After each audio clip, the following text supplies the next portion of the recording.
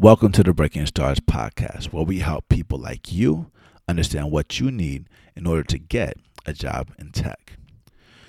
On this episode, we're interviewing Young Guru, also known as Jay-Z's DJ, who's working with Rodney Sampson to organize celebrities to prepare Black and brown people for the fourth industrial revolution. On this episode, we not only explain what the fourth industrial revolution is, but we also talk about how they're starting with Flatiron School to help people learn how to code, in addition to other struggles that people deal with outside of financing when it comes to a career transition. If this episode inspires you to learn how to code yourself, make sure you download the Career Karma app so that we can help you learn how to code. And also really listen to how the music industry got hit hard by technology in a negative way, and why rappers, DJs, and entrepreneurs like 21 Savage and Nipsey Hussle, rest in peace, are helping fans get job skills to create the next wave of technology. If this is your first time listening to the podcast, or you really love it and you want to share it with your friends and you haven't done it yet, make sure you do that. Make sure you subscribe. If you have not left a review so we can understand how to do better, please leave a review or send us an email to Archer, Ruben, or Timur at breakingstars.com. If you have not liked our Facebook page or joined our Breaking Stars Facebook group, make sure you do that. If you want to check the Breaking Stars with social media accounts, they're at Everest10X. Or if you want to follow our Twitter accounts for the app, just check out Career Karma or career_karma on Twitter. And without further ado, let's break in. Growing up, we're told that in order to be successful, you need to be a banker, a doctor, or a lawyer. That's what the gatekeepers want you to think. But we're part of something bigger. We're part of a technological revolution. Either you're at the table or on the table. Get in the end. 10X. Yo, this is Ruben Harris. I'm here with the homies Rodney Sampson and Young Guru, and this is the Breaking Stars podcast. Normally, I would say, Timur, can you please tell the people what we're doing today, but he's back at the office with his brother Archer, coding up some things on the Career Karma app. This is really special because we're here at WeWork at 3 p.m. talking about Flatiron School and the $1 million in scholarships that they're offering on the Tech to Wealth tour. And for those of you that don't know who Rodney Sampson and Young Guru are, Rodney is the CEO of OHub, in addition to being a very successful entrepreneur. And Young Guru is widely known as Jay-Z's DJ, in addition to many other things. Before going into how they came together, why they're passionate about this, why don't we just start off by saying welcome, Rodney and Guru. Appreciate y'all having us. Thank you, man. It's good to be here. Thank you. And so $1 million in scholarships, that's a lot. Walk us through that. So there's coding boot camps, there's $1 million in scholarships. Why are you all doing this? Do you want to start with the why? Yeah. Point out to that. I think as a society and as a community, we're really in a crisis and we don't know it. Mm-hmm. And I always, take the liberty to talk about the racial wealth gap that exists in this country. I won't articulate it here, but, quick Google search, you'll discover what that is. But by 2053, that's slated to be zero. Yeah. And I started to think about, why will the median, net worth of a Black family in 2053 by zero, and then by 2073, Latinx families as well. Yeah. So we're all on this downward trajectory. And I was like, well, all these programs, there are more people of color that are being educated in higher institutions. There's so many different technical or, workforce development programs. It would seem like we're making a dent. And I was like, you know what? No one's talking about the future of work. No one's talking about the fourth industrial revolution. No one's talking about what AI, machine learning, quantum computing, virtual reality, augmented reality. No one's talking about what advanced manufacturing or robots or 5G. Yeah. What's that's going to do for just people being able to work to literally survive and eat. And so it's like there was a Duke study that came out last year that basically said it's impossible for us to close the wealth gap. And then there was another story is at 200. And so that really became the thesis about 4 years ago of learning about what coding boot camps were in Atlanta. We were fortunate enough to have one of the larger ones there at the time, the Iron Yard. Yeah, I remember. And The first 3 scholarships were actually a pilot that were funded by my wife and I. I went to the owners of the Iron Yard and was like, you should consider being more diverse. I mean, you know the spiel, right? Diversity this, inclusion that, equity that. And they were like, well, if you believe so much in it, then why don't you prove it out? Yeah. So we did. And then it grew. You've seen through various iterations of that.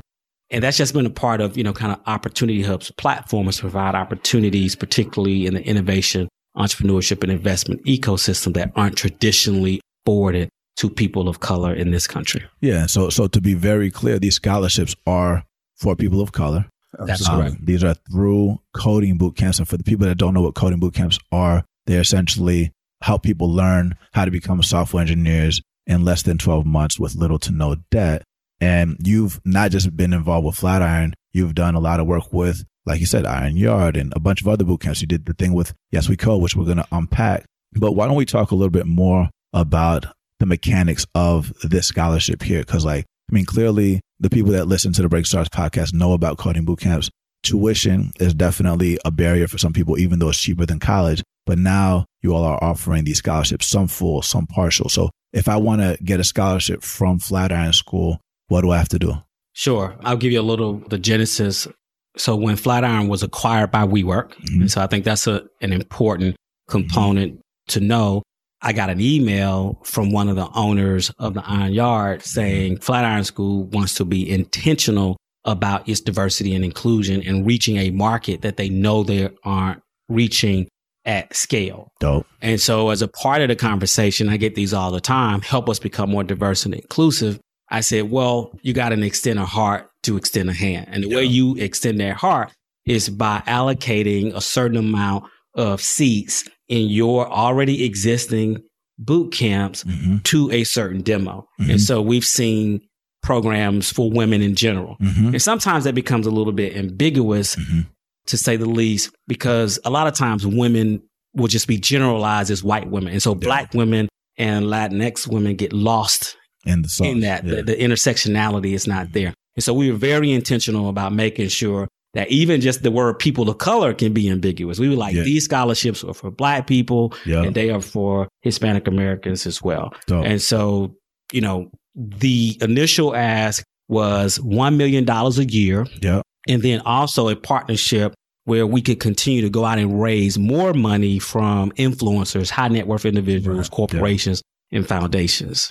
Because you said earlier $1 million is a lot, but actually it isn't a lot when you break it down into what you actually need to do. And then real life situations of trying to make sure that people can maintain their life as they're trying to make this change or trying to, learn these codes. Learn coding.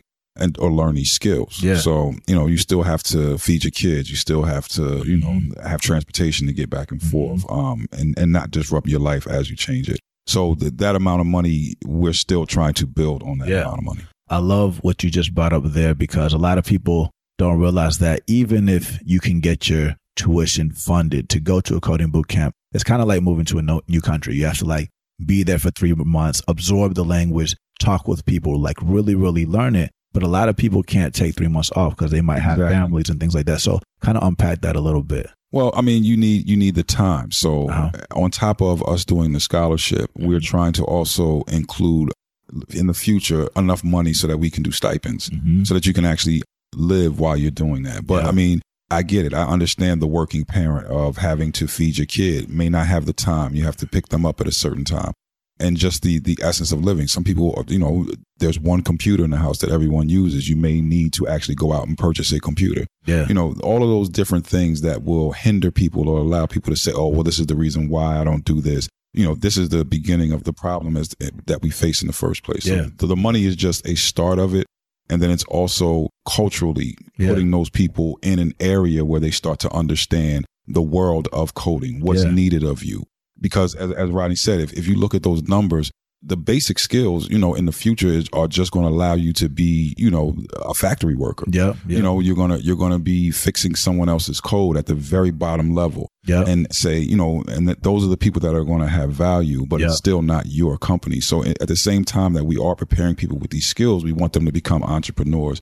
And that doesn't mean that every single person is going to be the CEO of the company. But what that does mean is that if you have 5 friends that all know how to code, or even if you weren't born as friends, you came to this camp, you met each other. These are where people meet their resources. I went to Howard University, and my whole music business resource is from who I met in school. So now you're meeting other people. So the 5 of you can now get together, put the company together, be stronger as a team, present yourself, stronger than just being the individual trying to get a job. Or, as my father always told me, there's nothing wrong with having the job and working on career at the same time. Yeah. So the same time that you may be in a company, you go into it with a frame of mind of learning what goes on in that company tech-wise, so that you can then start your own company. Yeah, no, I think those are a lot of really good points, because we always talk about your circle of friends, the average of the 5 people. If you think about tech in general, like PayPal Mafia, for example, like they sold for $1 billion, and then like they became the new VCs, the new entrepreneurs. They hired from their friend circles. They hired from the schools when they ran out of their friends. They hired from the neighborhoods when they ran out of the schools. And it's just like where you grew up. And that's not necessarily wrong, because like if you play basketball with somebody and you're going to start at another team, you're going to recruit from where you play, right? Right. That's how it works. So you all are really focused on helping 10,000 people. And I think what's really beautiful about what you all are doing is highlighting the role of Black influencers, just influencers in general. Absolutely. Making people aware of what's going on. And you all aren't just offering scholarships. You all are going on tour in a way that's mutually beneficial. So talk about this tour that you're going on and how music and influences is involved. I think one of the biggest things for me is that I used to wait all the time. I would say, I want to do these things. I want to help people. I have all these ideas, but, I'm on tour with Jay-Z. So that's going to have to wait for this time or wait for that time. So this time we didn't wait. What we did was we based our tour based around the On the Run 2 tour. So I feel like I could still get done what I want to get done in all of these communities and still be on tour. I know a lot of people for tour, for them tour is turn up, party, and do all those things. For me, it's with a purpose. Yeah. So I wanted to not wait was the number one thing. And I think too, the power of the influencer, the power of saying, okay, I'm coming to town for this Jay-Z Beyonce show. But at the same time, it allots me that power to be able to bring people into a space and to give them the information and to highlight it. I think more people need to do that versus just throwing some money away. Yeah. And a lot of times, let's be honest, athletes and actors, they're looking for a tax break. They give away $1 million real quick, but it's like, okay, you could better serve and really change someone's life by investing that $1 million. Yeah. Right. Yeah. So I think that's the difference of the mindset of what we're trying to change, is stop looking at it as just like some quick giveaway, because then you are giving your children, and literally your children, the next generation, the ability to own that. Yeah. Then that allows them to set up their community. Then we kind of erase certain problems by the root. And by starting the tree correctly at the root. And taking action. Yeah. This becomes the on-ramp for scaling, right? And I think, in tech, you got the minimum viable product, right? So we know what the MVP is. Matter of fact, we're shipping the product. That's the $1 million. That's the MVP, right? Now we've figured out we've got to, insulate it with the support services. Yeah. I mean, transportation can be an issue, right? So we need to partner with Uber and Lyft, right? Housing could be an issue, right? So we're starting to think about who those collaborative partners could be. But when you talk about like leveraging the tour, there's just such a momentum that's being, created. And what we also realize is also the value of what we're bringing to WeWork and Flatiron. Yeah. What we've noticed in those respective cities when we do, and we'll do it this evening. Yeah. Is this your first time at a WeWork? Yeah. Majority of the audience, thumbs up. Yeah. Have you heard about Flatiron School? Yeah. First time there. So we're also like leveraging that momentum, but we're taking it a step further. Yeah. So like when you look at how do you touch different communities of color, like Black community in general, it's going to be church. It's going, the houses of worship, right? Yeah. It's going to be the artists that we listen to. It's going to be the athletes and the entertainers. It's the person at the barber shop, the hair salon, nails, like those touch points. Yeah. And like, we're starting to think through like, okay, we got touch point 1. Yeah. We are partnering with, Brandon Andrews, Joshua Boy, Values Partnership. They touch a lot of the church community. So when we come into a city, we're riding the momentum, but that strategy, we're pushing out across those multiple touch points. I love the concept of not waiting, right? And like taking action in MVP, right? Because the founder of LinkedIn, Reid Hoffman, he always talks about if you aren't embarrassed of the first version of your product, you launch too late. So you all are just like, we're going to go in We're going to learn some things and make it happen. Absolutely. But what you all are offering to people, the way that you're distributing it reminds me of an artist, like the Grass Game, like handing out mixtapes out the trunk, going to the radio, going to the audio. We got 8 heroes in the building doing the video. So it's a beautiful, beautiful thing. And it's also that idea, that mind state, if you use that same analogy of when you first come into the music business a while ago, that's what you wanted to do. You were handing out your mixtapes. You wanted to get popular, and then you wanted to generate some money. Yeah. So then you also figure out, okay, well, if I had enough money, I wouldn't need the record label. Yeah. Right. So our end goal is, again, space. So we have so many spaces in these neighborhoods that we see that we could have a satellite WeWork. We could have a satellite and just take over. This building is in Newark, New Jersey. It's been burnt down since the riots. We need to go get that building and build whatever we're doing in terms of the boot camp there. So that number one, it stays in the neighborhood. Number two, the other people are influenced in the neighborhood. Where are you going? I'm going to the community center to learn how to program. To program? Program what? Oh, well, you don't realize I don't need Pro Tools and I don't need Logic and I don't need Ableton because I just made my own. Yep. And then you could be like, yo, like this person is independent. They didn't get signed. Like the record label is kind of like the VC. Absolutely. Right. And a lot of times when you're learning and you're in the basement and you're learning how to code, actually learning how to make music, that's like being self-taught programmer. Right. But then you might get like, I don't know, like a no ID mentor, like looking out for you to guide you and get you to the next level. Then boom, like, or working at Tree Sound in Atlanta to like, that's like going to a coding boot camp before you become an engineer on your own. Right. Smiley spot. Yeah. I think a part of the synergy in terms of like working with Guru is, like ideas are distributed in the universe and whoever picks them up and runs with them. Like I'm sure, thousands of people had the idea about a straw, right? But somebody built it, a key, just little simple things. But I think what happens is when you have kind of like that collision. And so when Guru mentioned like his vision for going into distressed neighborhoods and building out these hubs, that's how OHub started. 6 years ago, we basically became known as the Black WeWork in Atlanta. We had 3 campuses downtown, on the west side, West Marietta, and like there were safe spaces. And I think that's what's important about this as well.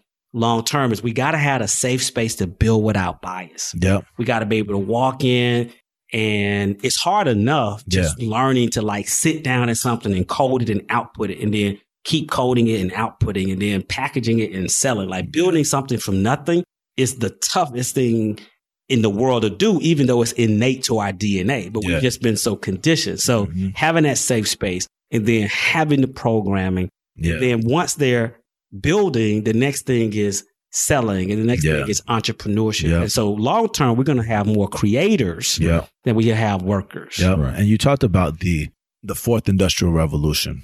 And I think it's important to talk about that because, our listeners and the people watching the video are used to gems and keys to take away as they're listening. And something that you touched on earlier is like, as you're learning, as you're working out on your craft, as you're getting successes, it's important to be aware of the shifts. Because if you're not aware of the shifts, you're going to get hit. So I think it'd be helpful for you to kind of like unpack the shift of the music industry into tech. And then you unpack, Rodney, the piece of the fourth industrial revolution and make a comparison to both of those. Well, that's in any business, and I'll start in the music business, but there's so many examples of when you have to be able to see when the playing field shifts in whatever it is that you do. And you have to sometimes go all the way to the bottom line and ask those basic questions of what do I sell? Why am I here? What do people like? Because sometimes you can get caught up in thinking that you're selling something else. Like for us, the music business, we thought we sold physical things. We thought we sold records and cassettes and, eventually CDs.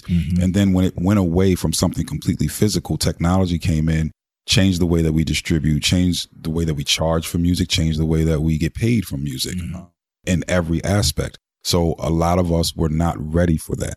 Some of us saw it and then tried to warn people, but it's such a big ship in terms of trying to change the whole music business. So if you think about your bottom line was to sell as many CDs as possible, that doesn't exist anymore. And that shift has emptied out the record companies. Literally, they are 1/3 of what they used to be in terms of size. So now you just have pretty much a legal department. There is no A&R department really anymore. There is no developing of artists. There's none of that. We're all scrambling to stream music. We didn't see the breakdown of the album, which iTunes did to us that said, in my contract, I have a contract that says, based off of these 12 songs, this is the percentage of what I'm supposed to get. I never signed a contract that says how much do I own of this one song. Yeah.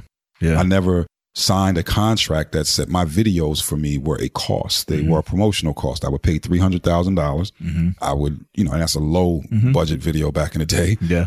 Shoot a video. I would walk over to BET, MTV, VH1 and beg them, literally beg them. Can you please add this, play this? Yeah.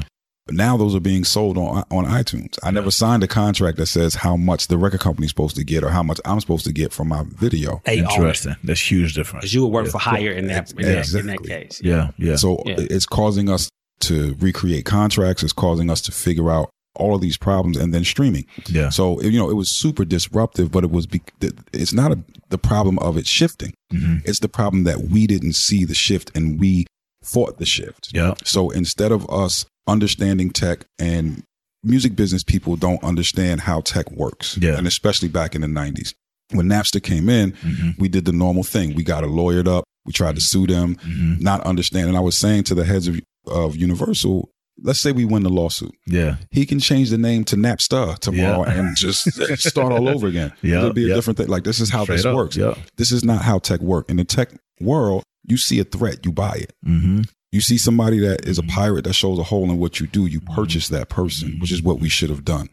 The second part where we messed up was that we didn't see the future of what Steve Jobs was doing with iTunes, being an all-inclusive system.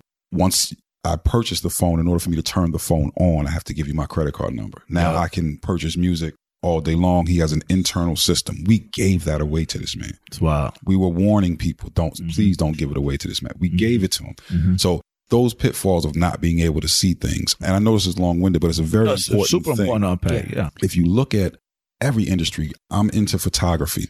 And you take a company like Kodak, who was the leader of photography, but their mentality was, we make film. We sell film. And someone in their basement came up and said, hey, I have this new thing where we can look at pictures on the television. And people said, why would anyone ever want to look at pictures on the he created the first digital camera in the basement. And they rejected it because their mind said, we sell film. No, you don't. You sell the experience of memory. Whether or not that comes on film, whether or not that comes in Instagram. But you let this little small company beat you. You're supposed to be 13 people. Supposed to be Instagram. But you sell film. No, that's super real. And I love the way that you unpacked all of that. And so related to the Fourth Industrial Revolution, we talk a lot about how we're trying to wake people up so that they could take action, because if we want people to be able to ride the wave instead of getting hit by it, right? So talk a little bit about this wave that's coming. And before Ronnie even adds on, not only just ride the wave, once you understand, you have the ability to create the wave. I mean, Tidal, right? Yes. That's the wave, right? Well, and that's also us having the knowledge or understanding that in all business, there has to be some sort of competition. And somebody has to, people look at the same way that, I don't know if these young kids understand and they look at Apple a certain way, but I remember the commercial of Apple throwing the hammer and IBM was the big monster. It's like, how could you ever take down IBM? Little Steve Jobs. The same way people now look at Apple and say, how could you ever take down Apple? But if we didn't do Tidal, there's no reason to give Drake $20 million because now there's competition. So if we don't give him this 20, he's going to go over there and be with them. Competition creates the things that we need. You just can't be scared. That's real. I'm going to kind of build this house from the ground up. I'm going back, 7 years, kind of a complete number when I released Kingonomics. And the thesis of Kingonomics was that real currency and opportunity is intangible versus tangible. And I think the first industrial revolution was about the tangible goods and products. And to essentially survive, thrive, become wealthy, become a billionaire, you had to have access to steel, to oil, to gold, to stuff that you could touch, right? And so it was positioned to us that was the real currency until at a certain point, we were no longer on the gold standard anywhere, right? We weren't going to Africa and, getting the gold, bringing it back, putting it in Fort Knox anymore. It was basically the Federal Reserve Board chairman having a thought that we needed to print money to ingest into the economy, all this gold. Right? So when you move, $10 or $10 million from one bank to another, the truck doesn't come get it anymore. It's all digital. And so the basis of Kingonomics was currency is anything that flows. electricity flows, oxygen flows, blood flows, right? Thoughts flow, conversations, relationships. And that's the basis of the fourth industrial revolution. And so what you're now seeing is the accelerated pace of automation of thought, not automation of things. See, we're in what Steve Case kind of brilliantly shapes as the third wave, which is the convergence of software and hardware into smart homes, into smart cars, or what have you. But the next wave, like the physical thing, will sort of be the slave to the intangible. And you'll see more billionaires or trillionaires that are being made off of the perception or off of the intangible versus, and that's kind of like the metaphysical basis of the fourth industrial revolution. Right. Now to compare that to like the music world. So when when Guru was learning from me, I was preparing to learn from him. And so the first thing that I knew was kind of confirmation and working with Guru is listening to 444. Yo, Guru, turn that up. So I was like, well, okay, Guru's got to be the amplifier. He's got to turn this up, right? But turn what up? And so if you start pulling nuggets out, it was basically starting with, let me tell you how we went wrong. The story of OJ, right? Talking about how we could have flipped buildings, in Dumbo back in the day, and then paintings and stuff. And then Jay had to say, I'm trying to get you ninjas with no stripes to be official. Where the stripes today is a certificate from Flatiron. It's a certificate from the coding boot camp, right? And then you go through the whole album, which Guru is producing on, probably listening to that stuff over and over and over and tweaking and tweaking and tweaking. Then you get to like legacy. What's better than one billionaire? Two. Well, we know to really scale this work, we don't just need to raise $1 billion. We need to raise 2. Because if the unit economics of going to code school, transportation, food, living, you're really talking about 25,000. Well, what's 10,000 times 25,000? Right? And then if those people, then what we've learned is that everybody's got to have some skin in the game, even if you can't put skin in the game up front. Because I push back and I get on my soapbox a little bit when folks say, well, it shouldn't be a full scholarship because, Black and brown folks got to have some skin in the game. I'm just like, we got 400 plus years of skin in the game, right? Straight up. But at the same time, we should also want to pay it forward. And we've seen that with some of the folks that you've helped us get into programs. They go, now they're at MailChimp. Next thing you know, they're on panels. They're going to high schools. They're giving it back. And so, shout out to Kwame Iris. There you go. We'll see Iris in a little bit. So I think that pay it forward model is what we're learning is, and we're also learning that what I learned from the music biz is like the subscription. Like I can sell you something one time. Do I want $1,000 from you one time and you done with me? Or would I rather have 1 million people at $100 a month, knowing that I'm changing my society? And that's us watching the playing field of what's going on. Subscription is the way that the world is going. Not only just for the music business. Again, we're kind of like the guinea pig for everything. So people see that the subscription base is working now. And that's the way people want to consume. It's just like so much easier, but that's trickling over to every other business. I saw it flow into my plug-in business in music when I'm making things. Now they just want you to rent. Then now I'm seeing cars that are saying, don't buy the car, don't lease the car. You can now rent the car. Subscription base. You have a subscription. You can swap cars with somebody, bring it back, drive this one, these may. We see the subscription base is going to be what it is. So what Ronnie's saying is super important. It's a twofold thing of one, it's the constant support. My bottom line looks better, but it's also helping with the education of the adults. Because a lot of what we were speaking about is part of the reason why some of our kids aren't as far along. Because we have other parents that understand how important this is and have their kids involved at a very early age.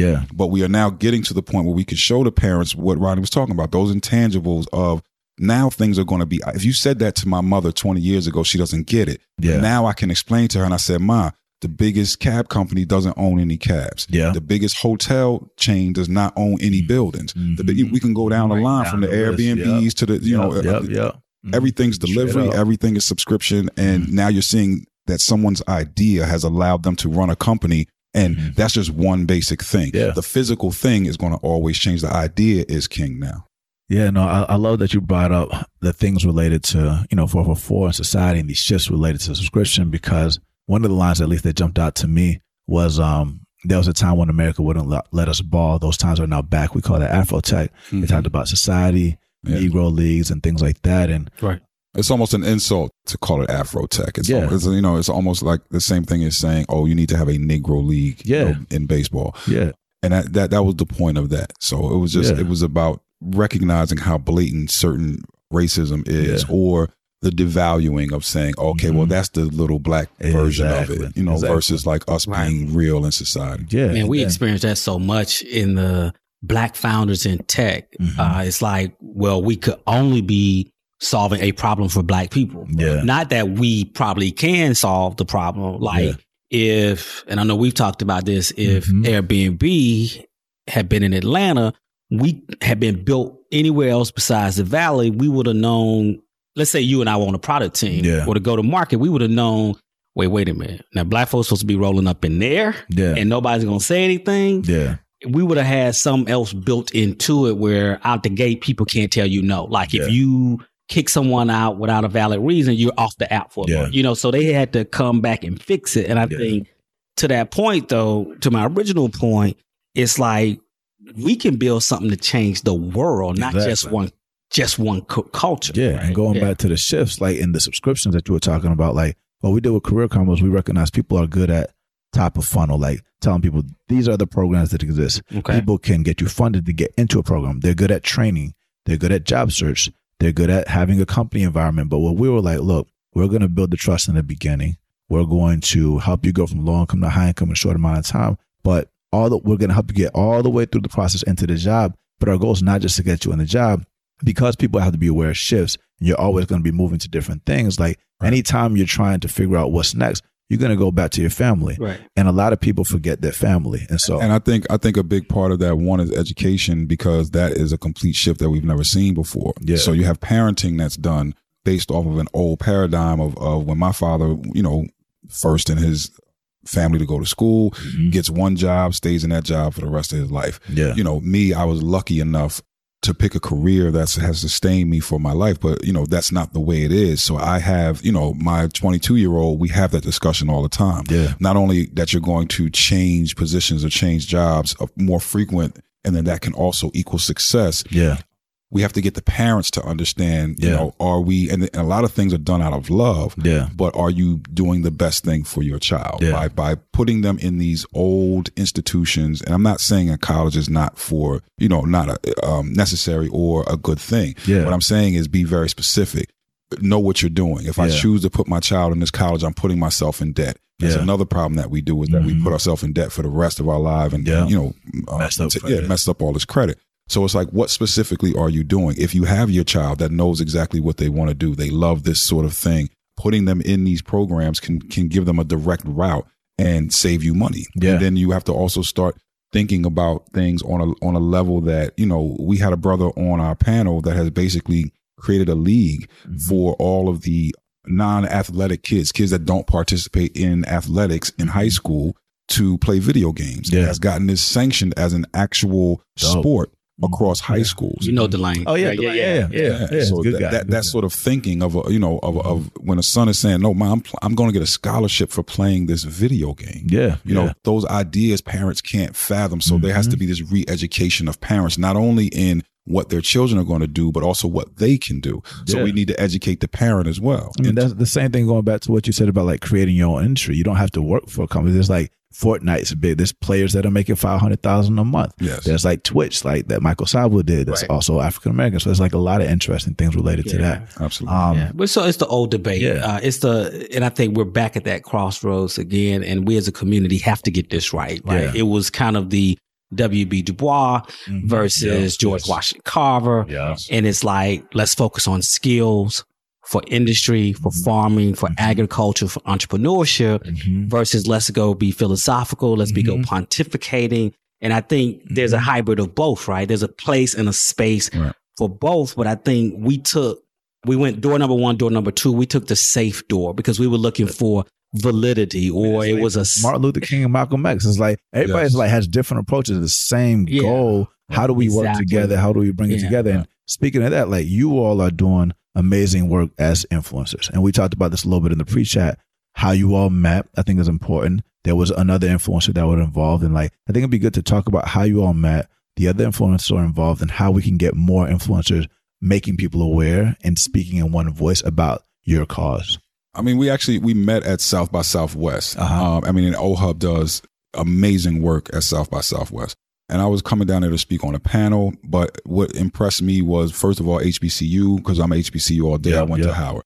So starting there, but then conversations that myself and Rodney had, he changed the way that I think about things and the way that I was trying to attack the problem. And just being an outsider saying, okay, the exact same thing, good heart, I want to help, but let me not come in so arrogant and let me just get all the information and find out exactly why there's problem. Let me do the research myself. Let me ask the very important questions. If you don't know the answer to the question, I'll wait, go look it up, because I want a real answer. It wasn't a conversation about trying to see who's the smartest or who can outbest each other and who knows more. It was really saying, hey, this is your world, and I want to get as much information so that I can plan the proper attack of how to deal with this problem. No, it makes sense. And it was phenomenal. I mean, I go back to HU, my wife went to Howard. We were at Howard Homecoming doing a pop-up for HBCU at South by Southwest. Homecoming that I saw you at? Exactly. Yeah, with Jamila and everybody. Exactly. So, Jamila was on the boat? She was there, Oh, man. So we felt old on there, bro. It was fun. We was watching.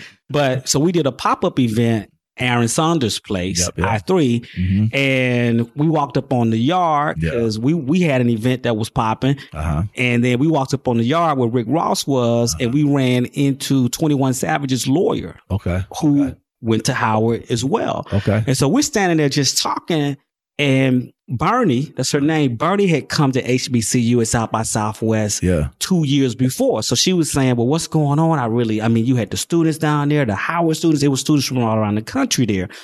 And she was like, well, let me know. And, people say this, and I think a lot of times we miss our moment because people with influence will say to you, let me know how I can help.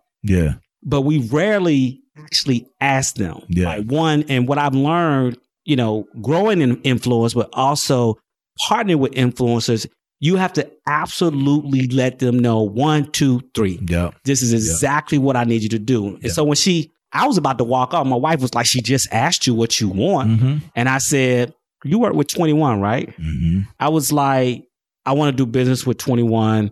We need a tech anthem. Now we got a producer. The parts are just coming together, right? That's real. And so his manager was coming down on one of our official panels, and Guru's manager was going to be on the panel as well. So that sparked up the conversation of how the platform brought us together. And it was like, once we got on the ground, Guru came and did the closing party. But what intrigued me was that he didn't just want to come spin. He wanted to spend time in the room, because he said, I haven't been in a room with this many Black engineers and creators and producers probably ever. And so he spent time talking to them, learning, asking questions, doing his due diligence, his customer discovery, right? And that's and it grew from there. No, I love that you thought about a tech anthem, because like even when we started Breaking Stars podcast, we're like, this thing has to sound different. And growing up in Atlanta as a studio musician, like I told you before, like my buddy Major 7, who actually produced Devil Is a Lie, he actually made the Breaking Stars theme song. And then we were just like, okay, cool. Like let's figure out how to do that. And now you're bringing these different people together. So now something that you made me think about related to parents and thinking about, do I have to send kids to college? Right. A lot of athletes, a lot of actors and musicians, they donate for scholarships for college. Yes. Is there a world where we can get all these influencers to start giving to coding boot camps?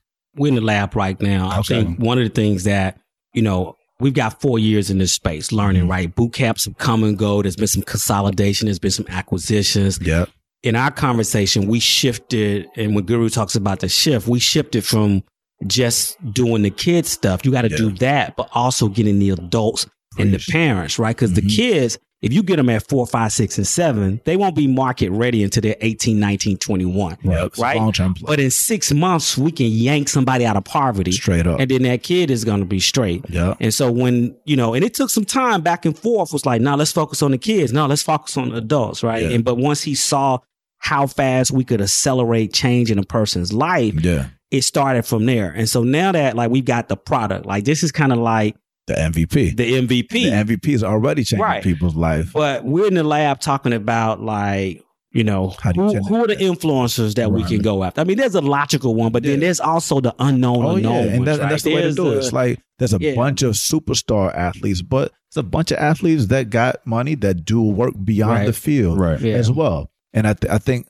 it's awesome that you're going to help us. You don't know it, but you're going to help us. I'm already, the wheels are turning right now. And I think the other thing that you touched on was the industry, right? Because some boot camps have done well. Some boot camps have shuttered. I like to compare it to flight, right? Because like the Wright brothers proved that you could get a plane off the ground, but there's no Wright brothers airline industries that exist anymore. Nana always calls me out and says it actually wasn't the Wright brothers first. It was Santos Dumont, the Brazilian inventor with less resources. But we got to move from philanthropy to equity and parity. What I mean is right now we're very, very thankful, right? Yeah.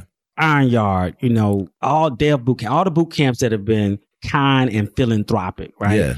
But we got to move from philanthropic to equity. And what I mean by that is like we drop a subscription plan, we get 1 million people and we're raising the money and then we drive every person that wants access to this fellowship through your platform. Then we decide what boot camp that they can go through. Yeah. And I think long term, it puts the equity and parity back on this side and in the hands of the people. Because if we're going to get scale, we're not going to do 10,000 people in one school. Yeah. We got to have 10 schools. But think about 10,000 people. 10,000 people making 100,000 is $1 billion. If 1% of them commit, that's $10 million that can be used for other things. And I think that's a beautiful thought. And some boot camps got acquired, like Flatiron. General Assembly got acquired by Adecco for $400 million. So there's successes, and it's going to continue to be optimized. There's income share agreements and things like that. Yeah. And before like going into like the lightning round, what's like the main vision for, you know, you all's next steps as you all are closing out the tour and like kind of next steps and things like that? For me, it's concentrating on one, getting as much information to the influencers as possible, being that conduit for tech. Because, you know, everybody has their thing that they're into. Some of the people with money, they may not understand it. They may not be into it. It's the same way one of your friends is going to say, hey, you should be eating more healthy. Okay, well, I don't know how to eat healthy. Well, here's all the information. Here's what you need. Here's the stores that are around you that sell healthy stuff. Oh, I didn't know that. Okay, well, here's the design for a kid from Marcy Projects to eat healthy. He needs someone to design that. And I'm saying that for tech. When people come to me, I want to have all the answers. I want to have the resources. Here's where you go for this. This is the things that are in your area. Here are the people that have successfully been doing that. Here are the people that are willing to partner with you. They didn't know that. All of those things. That's really my purpose. And then the ultimate goal is physical space. Okay. And one more thing. I do know that you brought up neighborhoods and like making sure like buildings are our own and things like that. You talked about workforce development in the pre-chat and like, what's the role of government? What have you done related to workforce development? And then we'll go into lightning round. So 3 years ago, pre-Tech Hire, which was kind of a Obama administrative initiative that was incredibly powerful coming out, right? We created this program in Atlanta called Code Start. And we had a few rules of the program. You couldn't have a college degree. We wanted to prove that you didn't have to have a computer science degree to become a software developer. So you couldn't have a college degree, but you had to be able to read, write, and type at least a 10th grade level. Read, write, and type, 10th grade level. You had to have at least a GED or high school diploma.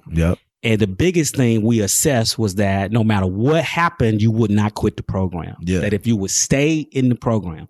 We provided housing for a year. And that's why I think, you know, I've been looking at the We Work, We Live model. So I'm going to bring this back to government in a second, right? So like, we need to be able to house our people in safe spaces, not because they just walking through ghettos and stuff. Like, I'm not talking about that, but it's the thinking space. It's the nuanced distractions. You know, grandma's like, I need you to take me to get my medicine. Well, grandma, I got to go to code school. You miss a day, you get behind. You miss 3 days, you got to drop out. And she doesn't understand that, right? So you need to be like going away to college for a period of time. Don't have to worry about food. Don't have to worry about transportation. And so that's the support services. We actually did that in Atlanta. We had 15 students. We did 2 cohorts. We had a 75% graduation rate, like a 75%. And for workforce development, so the way workforce works is the federal government gives workforce dollars to the states. The states give them to the cities. And they usually train for like, okay, I'm going to train you to be a realist, to do construction work. Short-term job. I'm going to train you to go to Wendy's or McDonald's or something like that. forklift. All right. And some of those are pretty good paying jobs, but they're short term and or what have you. We came in and said, can you apply workforce dollars to boot camps? Yep. And so let me tell you, the workforce dollars, a portion of our H-1B1 visa. So when immigrants come to America and pay the visa money, a portion of the visa goes to the Department of Labor. I did not know that. And that's what funds the H-1B1 funds WIOA, which is Workforce Innovation and Opportunity Act, right? And so you got all this money in these workforce. That's why working with mayors, working with county managers, they could be putting up money for scholarships. Now, the final thing, there we go, right? And CodeStart was a model for that. So we know it works. And there was a model in Oakland that Van Jones did as well. That also brought some folks that were coming out of the system. That's how Iris was able to get the Dream Course, the Yes We Code thing. There you go, right? And the final thing is cities are always talking about affordable housing. Yeah. Affordable housing. The trick about affordable housing is you can only, let's say they pick an area, right? Yeah. And it's blighted, distressed. They come in, they redevelop it, re-gentrify it, and now the people can't afford to stay there. Yeah. Rather than giving the people the skill so that they could then afford to stay there, they just carve out a certain amount of the apartments or the houses and say you get a subsidy. Yeah. But once you get the subsidy, you're decentivized to actually go get a higher pay role. Because you can't live there and make a certain amount of money. Right. Period. Right. All right. At this point on the podcast, we go into the lightning round. Timo normally does this. So again, shout out to him and to Archer working super hard before this panel this evening. And so at this point, we're going to ask you quick questions where we look for tactical advice for people. And we like to take it back to the basics to start, where if you moved to a new city and you had only $100 in this day and age, what would you do to get back onto your feet? Starting with Guru. First thing I do is probably look for a job, save that $100. In order to eat, I'll probably buy some spaghetti, something like that, and cook that. Okay, cool. Well, I don't have money, but I'll find a network that I go to college, somebody in my church group, somebody in my fraternity, and find something to sell. Yeah. As long as I got something to sell and I can get an honest commission off of it, we'll be straight. Love it. Speaking of the church, I know we talked this a little bit before. I grew up in the church. The church that I go to has 25 million people that go to church every week, but it's used one day out of the week, and during the week it's not used. Talking about real estate, that might be community centers that people use. My brother went to a certain boot camp because of religious reasons. What can the church do to help with respect to the Fourth Industrial Revolution, starting with Rodney? Well, I'm talking to churches now about putting O-Hubs in the underutilized spaces. So, Bill Winston up in Chicago, he bought an old mall and he's got the sanctuary like in the old Macy's, but then he's got an SBDC. He's got the Carver Innovation Lab. And so using that underutilized space to actually build startup, communities there. Yeah. But in the Fourth Industrial Revolution, it's not about the building. It's more so about networking the people and not really depending on the old model of tithes and offerings, but bringing value to people and almost having those people then bring value back. And so it flips the model up on its head. Yeah. And it's going to be necessary because if you count on only 20% of the people who go to a church tithe, this is statistical, Barna Research Group, statistical, 80% drop dollars in, right? If that 20% lose their good paying jobs, what happens next? To the church. That's real. So with respect to the Fourth Industrial Revolution, a lot of people focus on STEM, tech skills. I think, we are all musicians here. You play piano, trumpet, and drums. I play the cello. What's the difference between STEM and STEAM, and why is it important?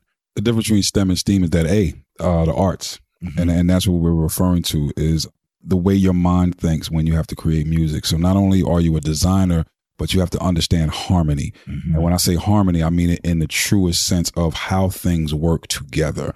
So a lot of times, and I'm trying to be quick here, us as engineers, us as designers, we design things without thinking about the application of how that thing works or how to pivot that thing once it gets into the real world. So the art allows you to do just that. It allows you to understand how things go together. If I place this with this, what's the historical way that it's going together? And then I can do it in a way where I'm kind of maybe breaking the rules a little bit. Yeah.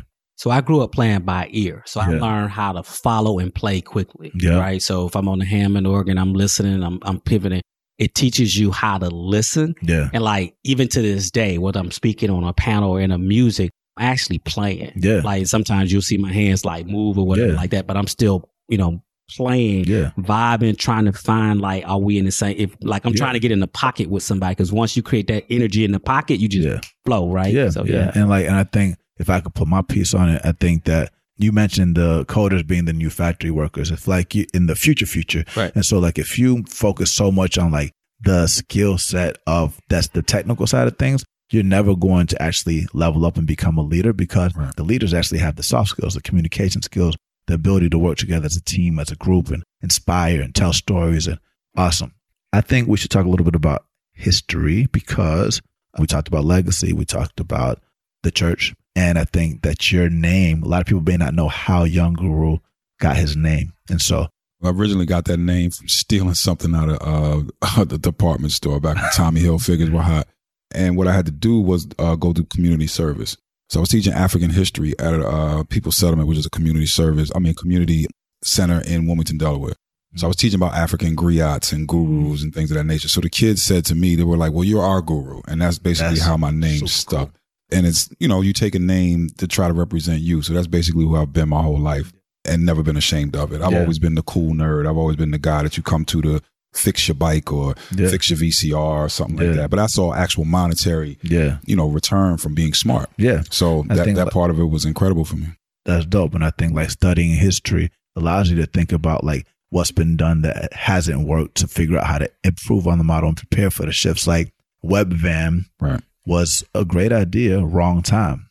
Then Instacart came and like improved on the model. They probably studied that. Right. So I think that's super cool. But before we close, like, can you guys each say like, what's the most inspiring thing that's happened to you on this tour? Like what's something that somebody told you that jumped out? And well, as we've been traveling around the country, there have been some previous scholarship recipients who have come out to basically say, I know you may not know me. I got one of your scholarships and thank you. I was homeless. I lost purpose. I've had people say, secretly, I was suicidal, but this gave me new life. So it's like, I'm trying not to break that on the tour or at the event. But it's like, man, when you like, there's something greater than money, something greater than fame and success. And that's called significance. And significance is connected with your ability to change someone's life, even when you're not trying, or even when you don't know that person. So you can't then put it in their face. Like, I changed your life, right? Yeah. As long as your ego is connected to the change, then it's not as authentic as it could be. It's not real. I think by the time we actually get 10,000 people and then 50 and 100,000, we will not know who these people are unless they come to the stadium, and that's what Van said Prince wanted. Prince wanted to go and do concerts with black and brown people with hoodies on, but you couldn't get in unless you had gone through some of the coding programs and boot camps, right? And that was his response to Trayvon Martin being murdered, and his transition was that I want to see young black people and brown people in hoodies, right, in the marketplace, and they get in here to hear this special concert. So when we're touching people and we don't even know we're touching them, and to me that's like the greatest straight up. And I love that answer, because you talked about the intangible, and something I think deeply about is like, how will we exchange value if money didn't exist? Right. And then like, we want to help 1 billion people too. And we're always like, I can't help 1 billion people without you. If you think about the best form of marketing is word of mouth. Did you hear that new album coming out? Everybody's going to know about it. It's free marketing, but the best people and it's trust. Like, I'm going to do whatever Rodney or Guru tells me to do because I know them. I grew up with them. Like, boom, it's no problem if my mom told me. So I think that's beautiful. I love the trust you're building. And what's the best way to stay in touch with you if you want to learn more about the scholarship? You can go to Opportunity Hub's website on all the social media channels. The specific URL is www.flatironschool.com/OHub. Beautiful. Okay, without further ado, let's break in.